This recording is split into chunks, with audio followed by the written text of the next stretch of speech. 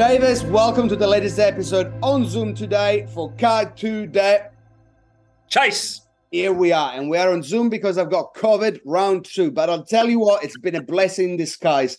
It's been good. I spent a week at home, and all I've done is work.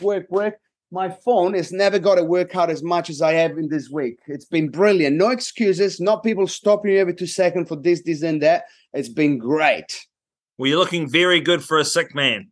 Last day on isolation, but in this podcast, we cut to the chase, and today we're talking about something that, every week we talk, it's like, what should we talk about? How we can be relevant? And I've told you about my email that I sent on my first day on lockdown. I was at home, and I had a bit of an epiphany saying, I've got 53 listings. And I got 4 weeks till Christmas. How many? 53? 53 listings and 4 weeks till Christmas. And I looked at myself in my bed, feeling a bit miserable in the first couple of days, and I say, I need to do something. So I took a bit of time. I had a lot of time. I was at home, couldn't see anyone. And I wrote an email, a message that was the most honest message that I've ever sent to a vendor till today. And the message saying, yes, this is going to be a message that is going to be copy-pasted to every single one of my vendors. So don't think this is exclusive to you. Blah, blah, blah, blah, blah. I'm not going to read the whole thing because it was quite a big paragraph. The point of the email, though, Davis, was that I've told my vendors that my thoughts on the market and the fact that probably, I hope I'm wrong, probably we're going to see a sharp decline in values due to interest rate and everything else. And if we don't take the bull by the horns, it's going to cost them a lot of money if they don't sell now and if they keep waiting. And I put my hand up in the email and I said, hey, maybe I was too optimistic. Maybe I've got it wrong. Maybe the market dropped more than what we thought. We don't know. But where we are is today. And if you don't sell today, trust me, in 2 months, you're going to be regretting it. If still selling is where you want to go. Guess what? Before I let you talk, because I've been talking there all 4 minutes. 6 under contract from that email to go out to the next 3 days. 6 under contract. And some of them we were already negotiating deals on them. But man, I'll tell you what, 53 of those emails went out. Only one was perceived in a bad way. And that's okay. I even said in the email, I hope this is delivered the way that it's supposed to be delivered instead of making you upset, blah, blah, blah.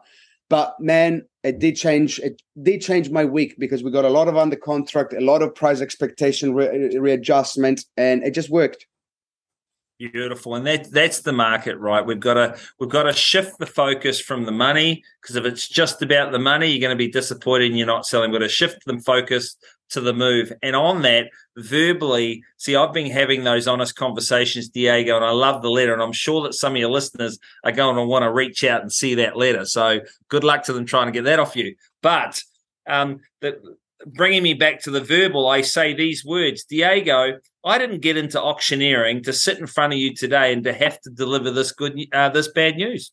I take no satisfaction in wanting to tell you this, but I have to tell it. And it's sincere and it's the truth, right? No one wants to deliver bad news and we don't control the market. So good on you. But focus, yes, focus on if you want to make the move, you're going to have to make a concession. And if you're hanging out for CV or you're hanging out for your price, you're focused on the wrong thing. So you just got to find the people that want to make the move, right? Yeah. And you're right. Every time we talk about something gold, and I think for me, this was gold, people reach out. And with all due respect, I'm not going to pass this letter because this is very much coming from my own words.